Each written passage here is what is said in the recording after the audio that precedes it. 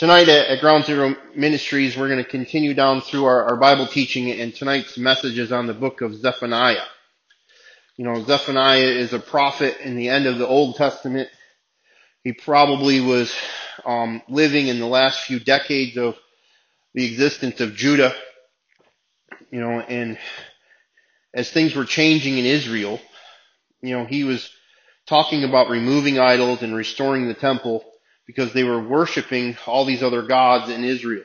You know, if you've been here, we've been talking about this week in and week out, how Israel, you know, is called to worship just Yahweh, and they have God's temple and God's presence has been in that temple, but because they want things to happen their way, they constantly start choosing the gods of the tribes that are around them.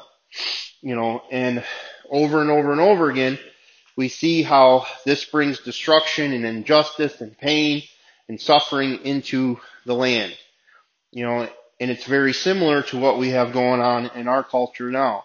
We see all these different types of injustices. You know, the news is riddled with them. You know, and we see all these different types of idol worship. Is it the same as what they're doing back then? No. But if you were to really look at some of the root systems of the stuff that they were doing, we would see that in our own country and especially other pagan countries around the world as they continue to worship the same gods that were around back then. You know, worshiping other gods is what is entrenched in those people's lives and what's been entrenched in our lives. You know, would we openly say that I worshiped another god? No, we wouldn't, technically. However, you know, everything that I did is I chased drugs and alcohol. I gave all my time to it. I gave all my money to it. I couldn't live without it. I tried to evangelize other people to it. I tried to get them to offer their money for it. So when we look at how the church is built, that same type of worship, we see it as a counterfeit in our addictions. You know, how many times have I can't live without it. I have to get into the presence of said substance, or I have to be around said people, or I have to get on the internet one more time, or I just need one more cupcake. Whatever it is that we have an addiction to, I just need it, right? And that thing is going to make my day better. That thing is going to make me feel better. And I can't have peace until I get it. And we have to take that same determination and somehow turn that to Jesus. And as we turn that to Jesus, He is the only thing that can come into our broken hearts and satisfy us. But as this type of worship is in this land, even though that there's good people trying to do the right things, the corruption is sometimes too entrenched. You know, Josiah was one of the last good kings in the Old Testament, and he was trying to lead his people out of this type of worship. You know, he was trying to destroy the idol and he was trying to rebuild the temple, but this type of idol worship was so entrenched in the people that his efforts were brought down to no avail.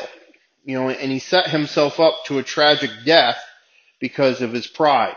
How many times has our pride not allowed us to humble ourselves, and we find ourselves in wonderful situations that everything comes crashing down around us? We hate being told no. We hate being told we have to do it, right? The fun part is that we usually don't know how to do it and we have to listen to somebody else, but we really don't like that whole concept at all. You know, our ego loves to be inflated. We love to be told that we're awesome. We love to be told that we can do whatever we want to do, you know, and the problem is that sometimes we just need to realize that we have to humble ourselves before God. And even crazier of a concept is that sometimes we have to humble ourselves around people and listen to what they have to say. Zephaniah was prophesying to the leaders of Jerusalem for years, telling them what was about to take place, and no one wanted to humble themselves and listen. How many times in our lives have been people telling us that you should do this and not do that, you should stay away from him and definitely leave her alone, and we're like, no, I love him, you know, and tragedy takes place over and over and over again. We have the same cycles that continue in our lives. We're like, why is this happening to us? Why is this happening to me? This is not fair, right? But yet there's people in our lives that are saying, hey, maybe you should try it this other way. I don't want to do it that way. I want to do it my way, right? And we have the same concepts, the same principles alive in our lives that continue to bring us to these places where we can choose this new way, different way, or continue to do it our way, and usually pain happens. Oh, I'm just speaking for myself, by the way. Josiah sets himself up on this collision course. How many times have we been on a collision course? But he's having a collision course with an army, and that army is Babylon. And Zephaniah has seen this coming for years. And he'd been warning people. He'd been telling them what needs to take place. He's been telling them that we need to turn back to God. He's been telling them that they need to stop worshiping other idols. How many times have people told us that we need to get sober, or we need to stay away from said people, or we need to bring change or correction in these types of areas? His writings were summarizing this message from God. Zephaniah was telling God's people about the order that God was trying to reverse that had been taking place. In Genesis, we see how God is creating. In Zephaniah, in this poem, he's talking about how God is going to bring destruction. He's going to bring back disorder. He's going to bring back darkness. He's going to bring back chaos in an unthinkable manner. That he's recording these things because he can see the chaos that's coming. I can't imagine what it would be like to be in a city 2,000 years ago and an army shows up at your doorstep that has so many people that you can't even count, and all they want to do is kill you. That we can't imagine that today. That we live in a very safe culture, that we get to roam around and do basically whatever we want to do. But that isn't the case in everywhere in the world. There is very despicable and evil people that are doing very similar things in other parts of this world still today. Because evil runs true no matter where you go. And Zephaniah is warning them if they don't repent and turn to God, that all these painful things are going to start to take place. So he has this powerful poetic images that describe how Jerusalem is going to come to an end. And all these cities' institutions for worshiping other gods, the gods of the Canaanite, will be destroyed. Their economic systems that had crooked lenders and crooked borrowing, we see that in this world today, took place, and all these things are going to be gone along with the city walls. And the people in that day said, no one can touch us. How many times in our lives we're like, no, I'm indestructible. They can't get me. That's not going to happen to me. And then lo and behold, we get to wear orange jumpsuit and pretty little handcuffs bracelets.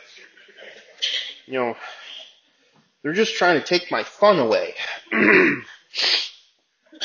But Zephaniah is creating this apocalyptic image to show the severity of what's going on and what's going to happen. How many times have people warned us, if we keep going in this direction, parole's coming, probation's coming, death could potentially come, and if you're in any sort of addiction, that we probably know some people that aren't here today, and we're lucky to be on this side, and I can't explain why they aren't here, and I'm not even attempting to, and, we've all lost people that are, dear to our hearts. One of my best friends, passed away, 3 years ago, and I got the great opportunity to do his funeral. And that was crazy for me, to think that just 10 years prior to that I was getting sober myself. Here I am watching one of my friends who sat in one of these chairs many years ago that turned back to shooting up and chasing girls, came to that day that he lost his life. And how many times was he warned that if you allow this in, or if you don't get back, if you don't do this, or you don't do that, and now, he lost his life. And I share that testimony to try to use his life as an illustration that, death is just around the corner for some of us. And we lose people all the time. This community is mourning right now that there's been 4 or 5 people in the last week or two that have lost their life to something that we know could potentially take our lives. And we have to come into the realization that this is a real thing. We have to come to the realization that any day could be our day. That we're not indestructible. We could leave here. I could leave here tonight and get in a car accident and die. We have no idea. No idea. And that we have to start coming to the understanding that we need to live our life with purpose for a reason other than trying to stay away from our pain. Because as long as I keep trying to run from my pain, I'm not focused on where I'm going. I'm just trying to get away from where I was. And it's so important that we realize that there is a whole nother way to live. If you would have told me that this way worked, I wouldn't have bought it. I wouldn't have believed it. If you would have told me that Jesus was more than religion, I wouldn't have believed it. I thought that this was conformed rules for people that weren't smart enough, that needed a crutch. Even though I got raised in the church, I did not come into contact with a real understanding that Jesus Christ was alive and that I can have a relationship with him. And as that began to take place in my life, my eyes were opened that there's a whole other way to live that I did not even think existed. And Zephaniah is telling them that you don't want to live this way, that there is a completely different way to live. And they're like, yeah. Shh.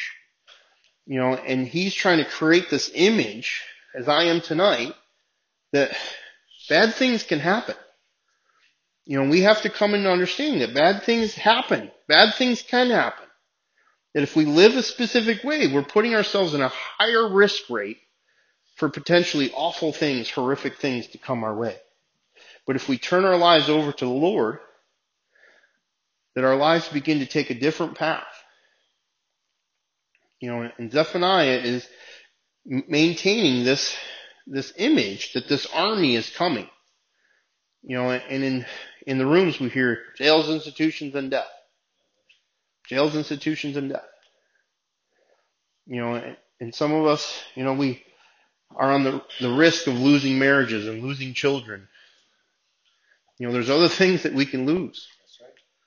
If we continue, losing parents. This craziness, addiction, idol worship, however you want to, say it, it affects everybody. There's not anybody on this world that doesn't know somebody that's affected with something that's ruining their lives. Many of us in here have had our lives ruined by addictions in many different, forms. And we have to realize that there's a completely different way to live. And it's not easy sometimes. It's not easy to live that other lifestyle alone and try to figure out how to follow Jesus when we have this thing that's pulling us and constantly wearing on us. But I believe that if we seek God, that hopelessness state of mind and body, those temptations become less and less and less, that we don't even want to go down certain streets because we know where we will end up. And we set ourselves up for victory today rather than seeing how close I can get to temptation and trying to resist. For most of my life, it's like, yeah, I'm not going to touch it. Okay, I'm going to do it. I had no chance of victory. And today I've learned that I have weaknesses. And I have to come into my humanity and realize that there's certain places that I don't need to be. There are certain people I don't need to be around. Are they bad people? No, they're just doing stuff that I can't do and I don't want to do. Am I scared to do it? No. Can I go around people that are doing it? Sure. Is it risky? Absolutely. Do I want to do it on a regular basis? No way. I can walk today without having fear, but I also have to walk today with having respect for places that I don't want to travel. Because I am human, and as much clean time I have, as much Jesus as I may have, I can make one wrong decision that sends my life out of control. That I am, a man that can make stupid decisions. I've done many of them. So the chances of me doing another one are high. And since I don't want to be, I need to continue to chase after Jesus. But as Zephaniah is telling about how this demise is going to take place, he's also offering this message of hope. That he doesn't just have this message of destruction. That he's talking about that sometimes we can't avoid what's coming. I've committed the crime and it's coming. But that doesn't mean that I can't seek Jesus and say, you know what, Jesus, things need to change. And I've watched how he's moved in people's lives. I've watched him get people out of prison that shouldn't be out of prison. I've watched people that have spent a long time in prison that have many felonies on their record get jobs that they have no right getting. I've watched how he's walked people out of desperate situations and gave them their kids back. I've watched people that have lost everything been completely restored following Jesus. I have watched it time and time and time again. There is no way that should happen except God. And it's so important that we realize that Jesus is this game changer. Now, it doesn't mean that I can twist Jesus' arm and start getting what I want, because he knows what's going on in our heart. But when we surrender our lives to him and say, you know what, I'm tired of living this way. I'm tired of doing this stuff. All of a sudden, desperate situations begin to have hope. And all of a sudden, things begin to be restored. All of a sudden, our heart begins to change. All of a sudden, our mind begins to change. All of a sudden, that time that thing is calling us, we're like, no way, I'm not doing it now. And all of a sudden, families begin to come back together. All of a sudden, children begin to be restored to their parents. All of a sudden, parents begin to be restored to their children. All of a sudden, brothers and sisters all of a sudden begin to communicate where before they couldn't communicate because they just wanted to kill each other. Nobody knows what I'm talking about. But anyway, as God is moving in these situations, that Zephaniah is asking for his people, that you can't avoid what's coming. You can't avoid parole. You can't avoid probation. You can't avoid this. You can't avoid that. We can't avoid sickness sometimes. We love being sick, right? A lot of us have been sick, and that's why I'm saying it. We've had the plague going through our own house. There's been several of us that have been out of commission in the last few days. We can't avoid certain things, but that doesn't mean that we can't have hope in the midst of desperate situations. Zephaniah is asking for them to seek the Lord. What I'm trying to do tonight is get you to look at Jesus. Seek Jesus. I'm not talking about religion. I'm not talking about a set of rules. I'm not talking about trying to be good, because God knows that we can't be good. If there's rules, we're going to break them. Right? Like, I'm going to break the rules on trying to be good. I don't know why that makes sense in my head. You know what I mean? Like, I don't know how to behave myself. But when I began to seek Jesus and try to figure out who Jesus was for me, I'm not talking about religion. I'm not talking about going to church. I'm talking about trying to figure out how to have a relationship with this Jesus guy. Everyone's telling me I need Jesus. Well, how does that work? And as I began to figure out who Jesus is, everything began to change. All of a sudden, my heart began to not want certain things that I didn't know how to ever let go of. All of a sudden, I woke up one day, and that desire was gone. All of a sudden, I wanted to start helping people. What? Like, I don't care about people. I remember someone was like, hey, we're doing this after school program down at Martin Luther King. You want to help? I'm like, sure. I'm like, what did you say? I'm like, I'll pick you up in the morning. Like, what time? 7. I'm like, sure. I'm like, what did you just say? And I went there and I'm like, oh, this is going to be awful. The first day I swore at one of the kids. I went to the lady that was running the program. I'm like, I got to tell you something. Oh, well, you know, and I'm like, I swore at one of the kids. You can't do that. I'm like, I know. It just happened. But at the end of that summer, as I kept showing up to Martin Luther King, right over here, and I started playing with those kids and serving lunch to those kids and playing kickball with those kids and playing dodgeball with some of those kids sometimes, like taking out some of my frustrations in the name of Jesus. All of a sudden, my heart began to melt, and I realized that these kids ain't any different than me. They came from broken homes just like I did. They just grew up in a different place. And some of those kids were so happy to see me, and I'm still in contact with some of those kids 13 years later. We're friends on Facebook. Some of them come to the church. Some of them are actually getting married and doing well. I remember one day he showed up to the church. He's like, I know you. And I'm like, I don't know you. He's like, yeah, I know you. And I'm like, okay. And he started explaining it. I'm like, oh, I do know you. And at that moment, that summer, I left a lasting impression on someone's life that I had no idea. God used me in a place that I did not know much about him, but all of a sudden I became willing to do things his way. We have no idea what Jesus can do with us.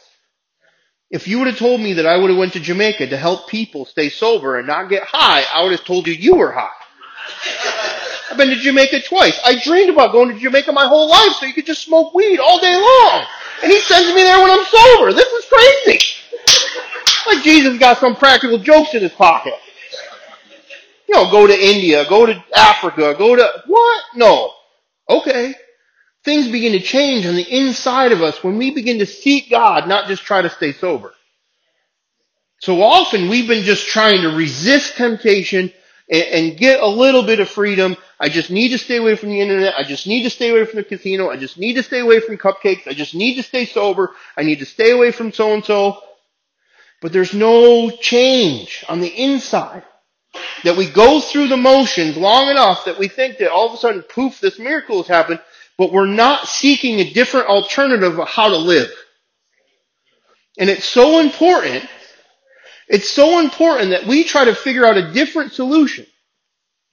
Because we've been looking to all these different solutions to fix the inward problem.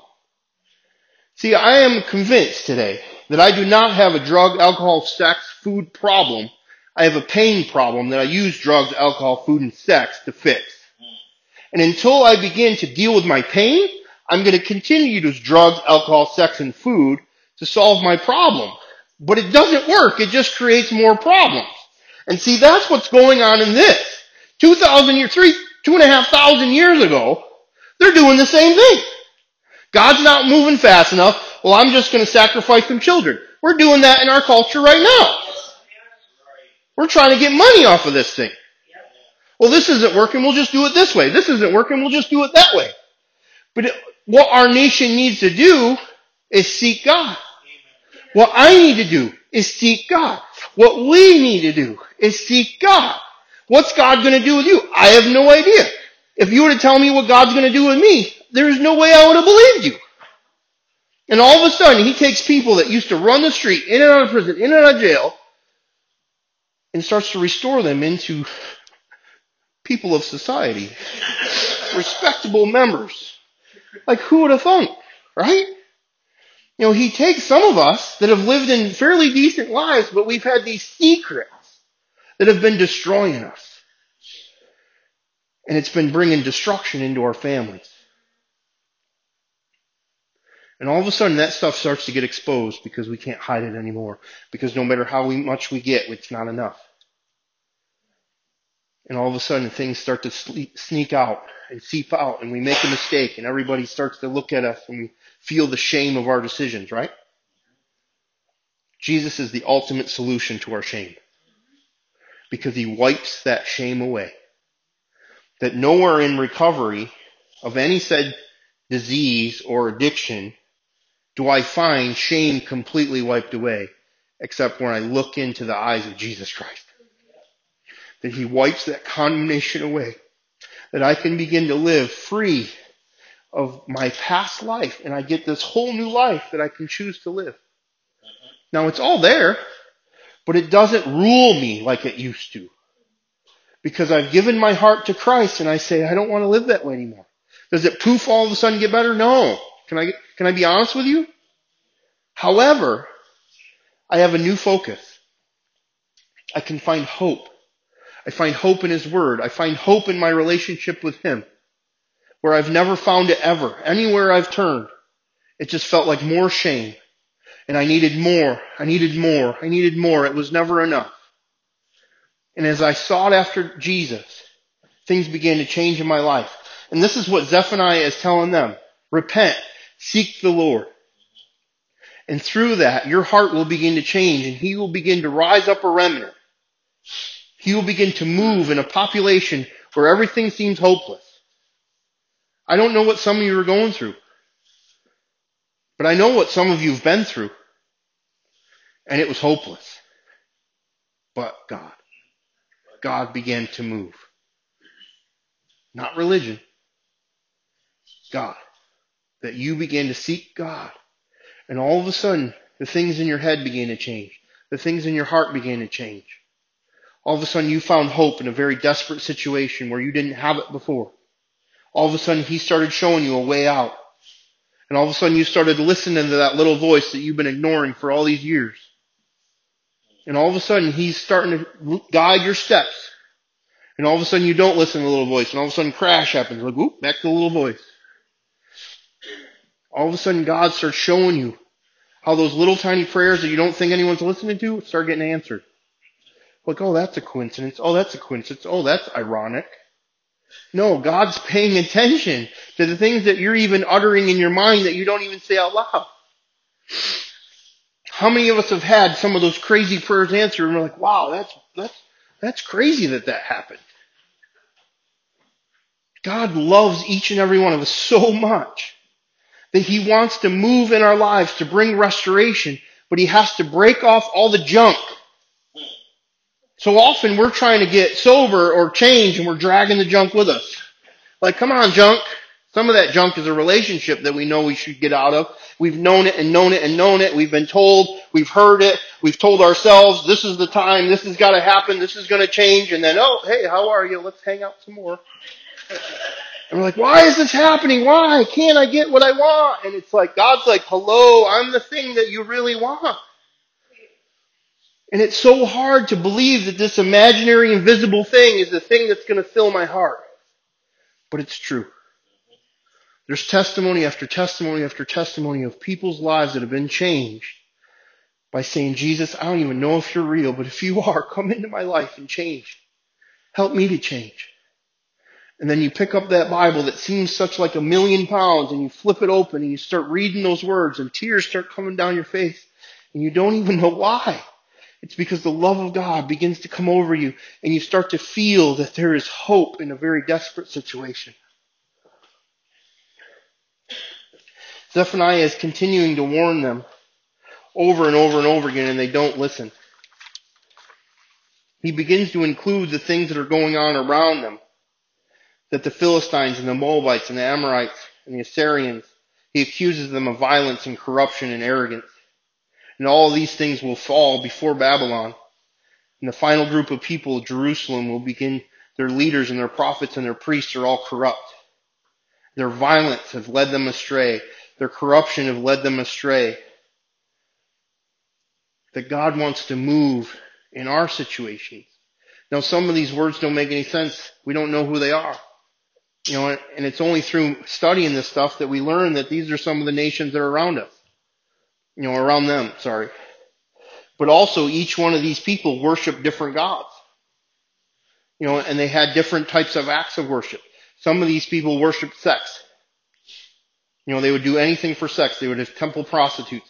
They would have sex to worship God. Some of these people would take their firstborn children and sacrifice them so that they could get a crop, so they could make some money.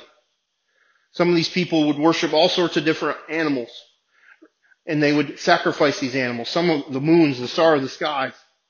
We see that stuff in our culture now. It's the same stuff that was going on way back then that brought destruction. It's the same stuff that's bringing destruction in the culture that we have. It's the same stuff that's brought destruction in my life. How about you? As much as I try to seek after certain things, pain continues to come my way. God begins to say that He's going to gather up all these nations. And He's going to pour out this burning indignation, this justice, this all-consuming fire that's going to devour evil in the land. Which sounds really intense. But Zephaniah describes that this fire isn't to destroy, but rather it's going to purify the nation. That God says He's going to heal and transform a rebellious nation, and He's going to unify the family of God. Some of us, we come from all different places. And this all-consuming fire, which we would say is the Holy Spirit, has come and burned holes in our hearts and began to purify us, that there's things that we could not live without. All of a sudden, I have no desire to touch those things.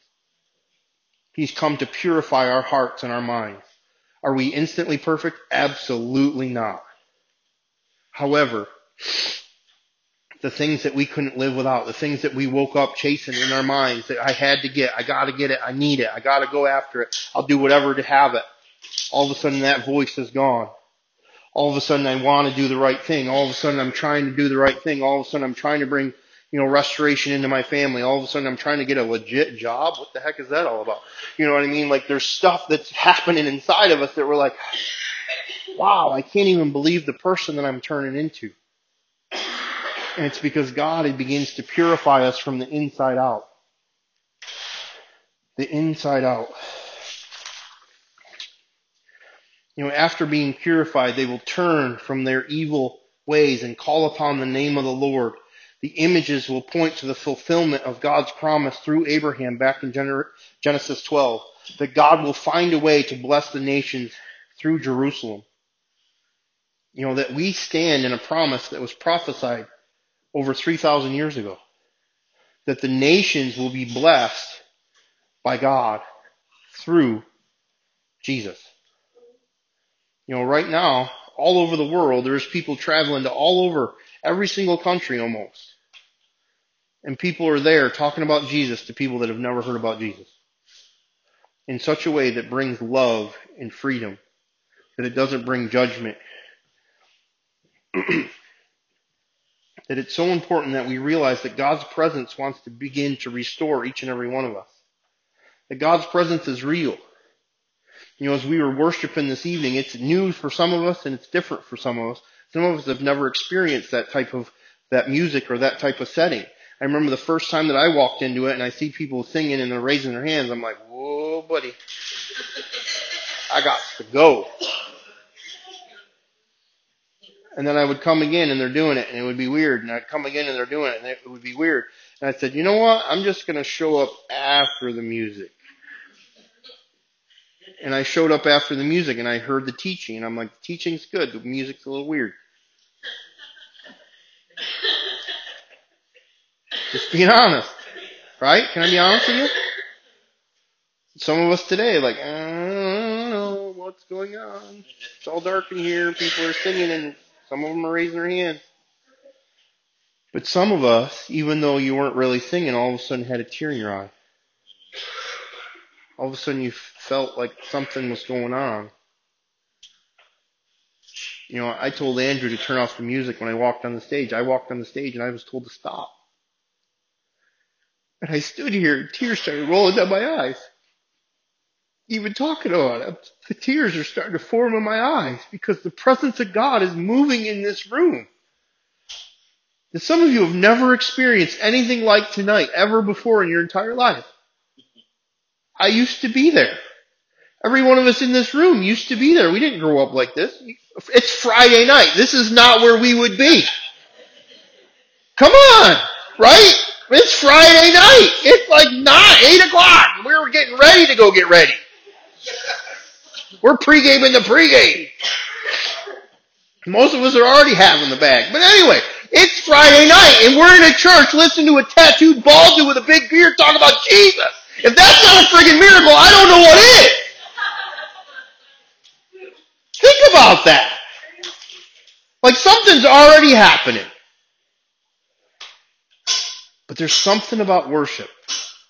I didn't get it because I thought it was music. It's music that I would never listen to. Like, I don't listen to that. That's weird. They need to drop the tuning and start screaming and we might have something going on here. Oh, Jesus. Yeah, okay, I can listen to that. But I remember one day, all of a sudden, tears started to flow.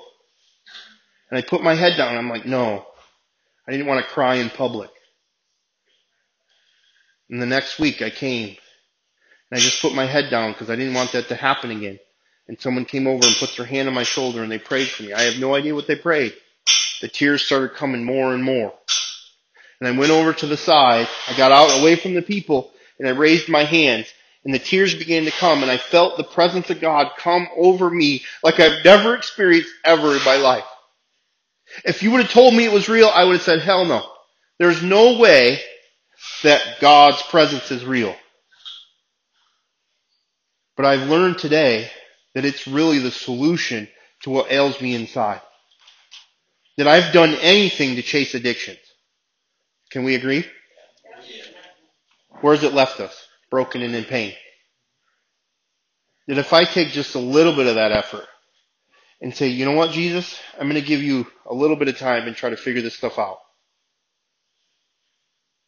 He can do such a miracle in the worst of us because I am one of the worst of us. Most of us in here, we're the worst in our families. That we've lost everything.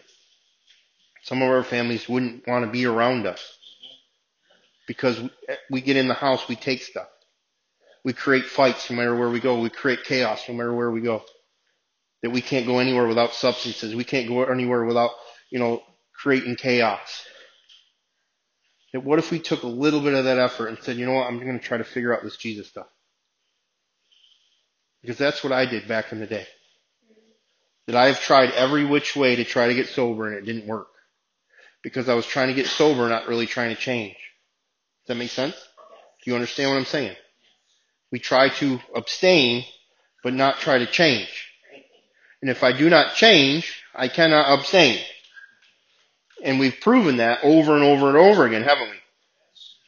As much as I don't want to, I find myself doing the thing I told myself I'd never do. Oh wait, that's the scripture. Believe it or not. Romans 7, it says, why can't I do the things I don't want to do? And why can't I do the things that I want to do? It's because I have this sin nature inside me that pulls me in the wrong direction. And in chapter 8, it talks about the solution, that there's a solution in the blood of Jesus. That the blood of Jesus wipes away the shame, and he gives me a new path to live. I know that this is new for some of you. I know this is a little strange for some of you. It was for me too. If you would have told me 15 years ago that I would be a preacher and a pastor, there's no way that we wouldn't have words. And they would be very colorful words. I promise you that this is a solution for what ails you in a way that you've never even imagined. That Zephaniah is talking to these people and saying, turn back to God. Some of us didn't get raised in Christian homes. That's fine. It's almost better that way, to be honest with you. There's so much less you have to unlearn. There's so much damage that gets happened in Christian homes. That the number one cause of atheism is a Christian. That everyone knows a Christian. They're like, I don't want anything to do with that. Trust me, I know a few. I go to church a lot. But I've met Jesus. Just like I wouldn't let people run me out of the streets, there's nothing that's going to run me away from Jesus. That's right. Because why? That's the solution to what ails me. I've been chasing all these different things all my life, and I was left in chaos and pain, broken, depressed, and anxious. And I began to turn to Jesus, and all of a sudden there was a peace and a hope that I've never experienced before in my life. And I hope, if anything, that you begin to see there's a hope for you no matter what you're going through. No matter how hard it is right now. I think we all can think that a drink and a drug is going to make it worse. Going back to the internet and looking at stuff is going to make it worse. Going to the casino or gambling in some way, shape, or form is going to make it worse. Eating some more is not going to make it better. Although it sounds like a good idea.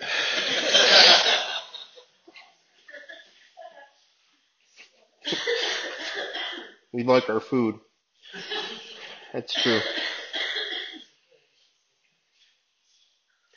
Zephaniah says that God will live among you.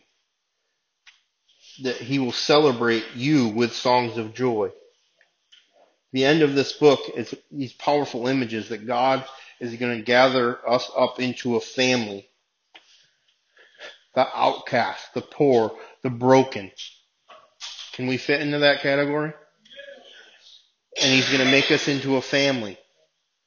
Those of us that have been coming around here a while, aren't we a family? Isn't this almost like the best family that we've ever had? Are we perfect? No. Are we dysfunctional? Yes. What do we have? Jesus.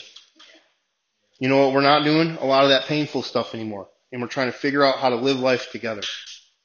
That there's hope in this place. And I really encourage some of those new faces to keep coming back because there's something that's happening in this room that's special. Because we point to Jesus and Jesus alone. That the Bible is talking about the broken. The Pharisees, the religious rulers of that day, when Jesus walked around, that he would hang out with prostitutes, tax collectors, and alcoholics. And they would say, doesn't he know who he's hanging out with? And he would say, yeah. Healthy people don't think they need a doctor, but sick people do. Don't we need doctors?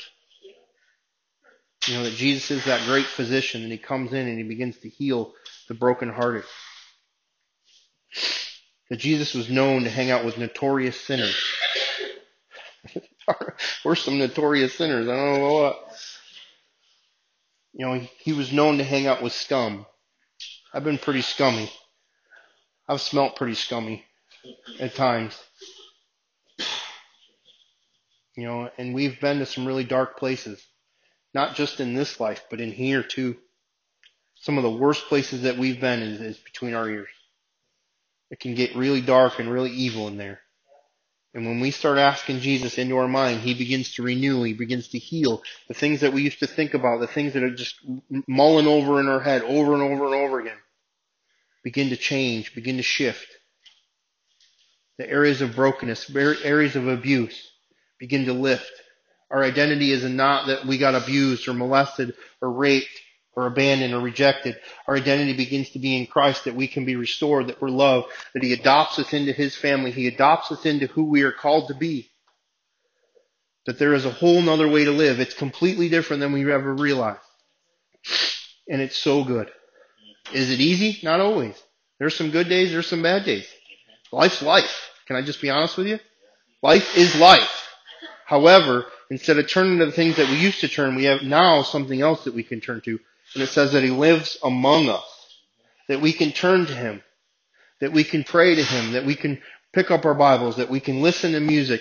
We can talk about with other people that believe what we believe. And all of a sudden we have this hope that begins to usher into the room that we've never experienced before. The book ends, that there's these contrasts. That he's talking about justice. And then he brings justice to break off the horrors of this world, that humankind bring this evil and this violence and all these things that God can't tolerate, these horrible things that people do. But God begins to shift, and he says that justice brings order. If some of us never got arrested, we would have never got sober. I know sitting in a jail cell, I was like, I don't want to live this way anymore. That my mind began to shift, like I got to figure out how to stay sober because I'm tired of wearing orange.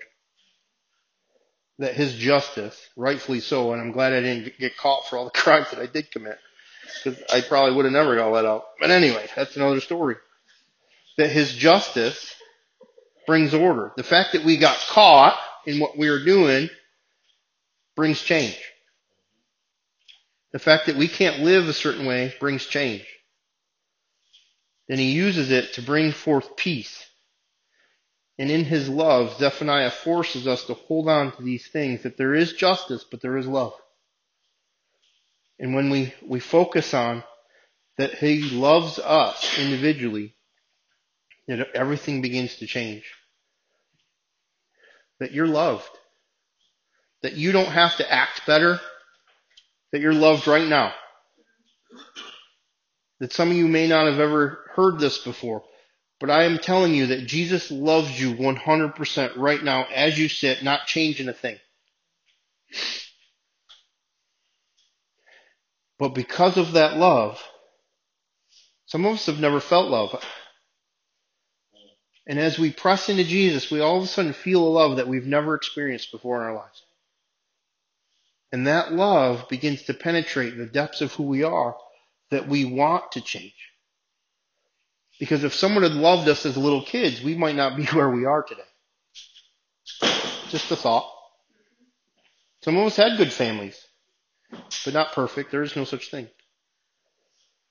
But as we begin to learn that Jesus loves us, even if we go and do the same things that we've been struggling with, Jesus loves you in the midst of that. And as we try to figure out how can he love me, all of a sudden things begin to shift in our lives because we realize that his love is so awesome, I would want more of it. It's not about rules. It's about pursuing someone that loves you so much that wouldn't you want to get to know him? That there's hope in that love that we've never experienced anywhere else but here. Or with him, I mean. So you just bow your heads with me. Lord, we just thank you so much. We thank you for all that you're doing in this place. Lord, I pray that the men and women in here would have hope tonight. I pray that they would feel and experience your love. No matter what they're going through, no matter what they're struggling with, Lord, I pray that you would help them to see that there is a way out of whatever they're struggling with.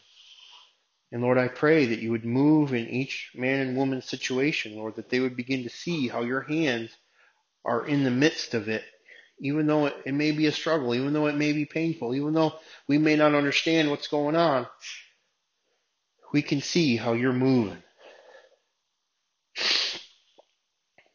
Lord, I'm just up here trying to preach your word, Lord, and I pray that some of the words that were spoken here tonight really penetrated deep, that seeds were planted, that they're lovable, that there's hope, that there was coincidences that took place tonight, that the irony of things that I said and the way that I said it were conversations that took place today, even this week.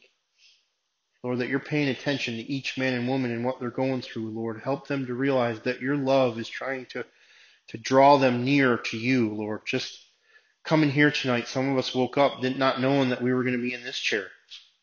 And yet here we sit, hearing your message of love, not judgment, love. Lord, that you want to come into our lives and love us out of the pain that we're in. So help us to pursue you. Help us not to feel that we need to perform. Help us not to feel that we have to behave a certain way. Help us to just realize that we're loved. And through that love, that we want to pursue it. And maybe it'll change us forever. In Jesus' name I pray. Amen, amen, amen.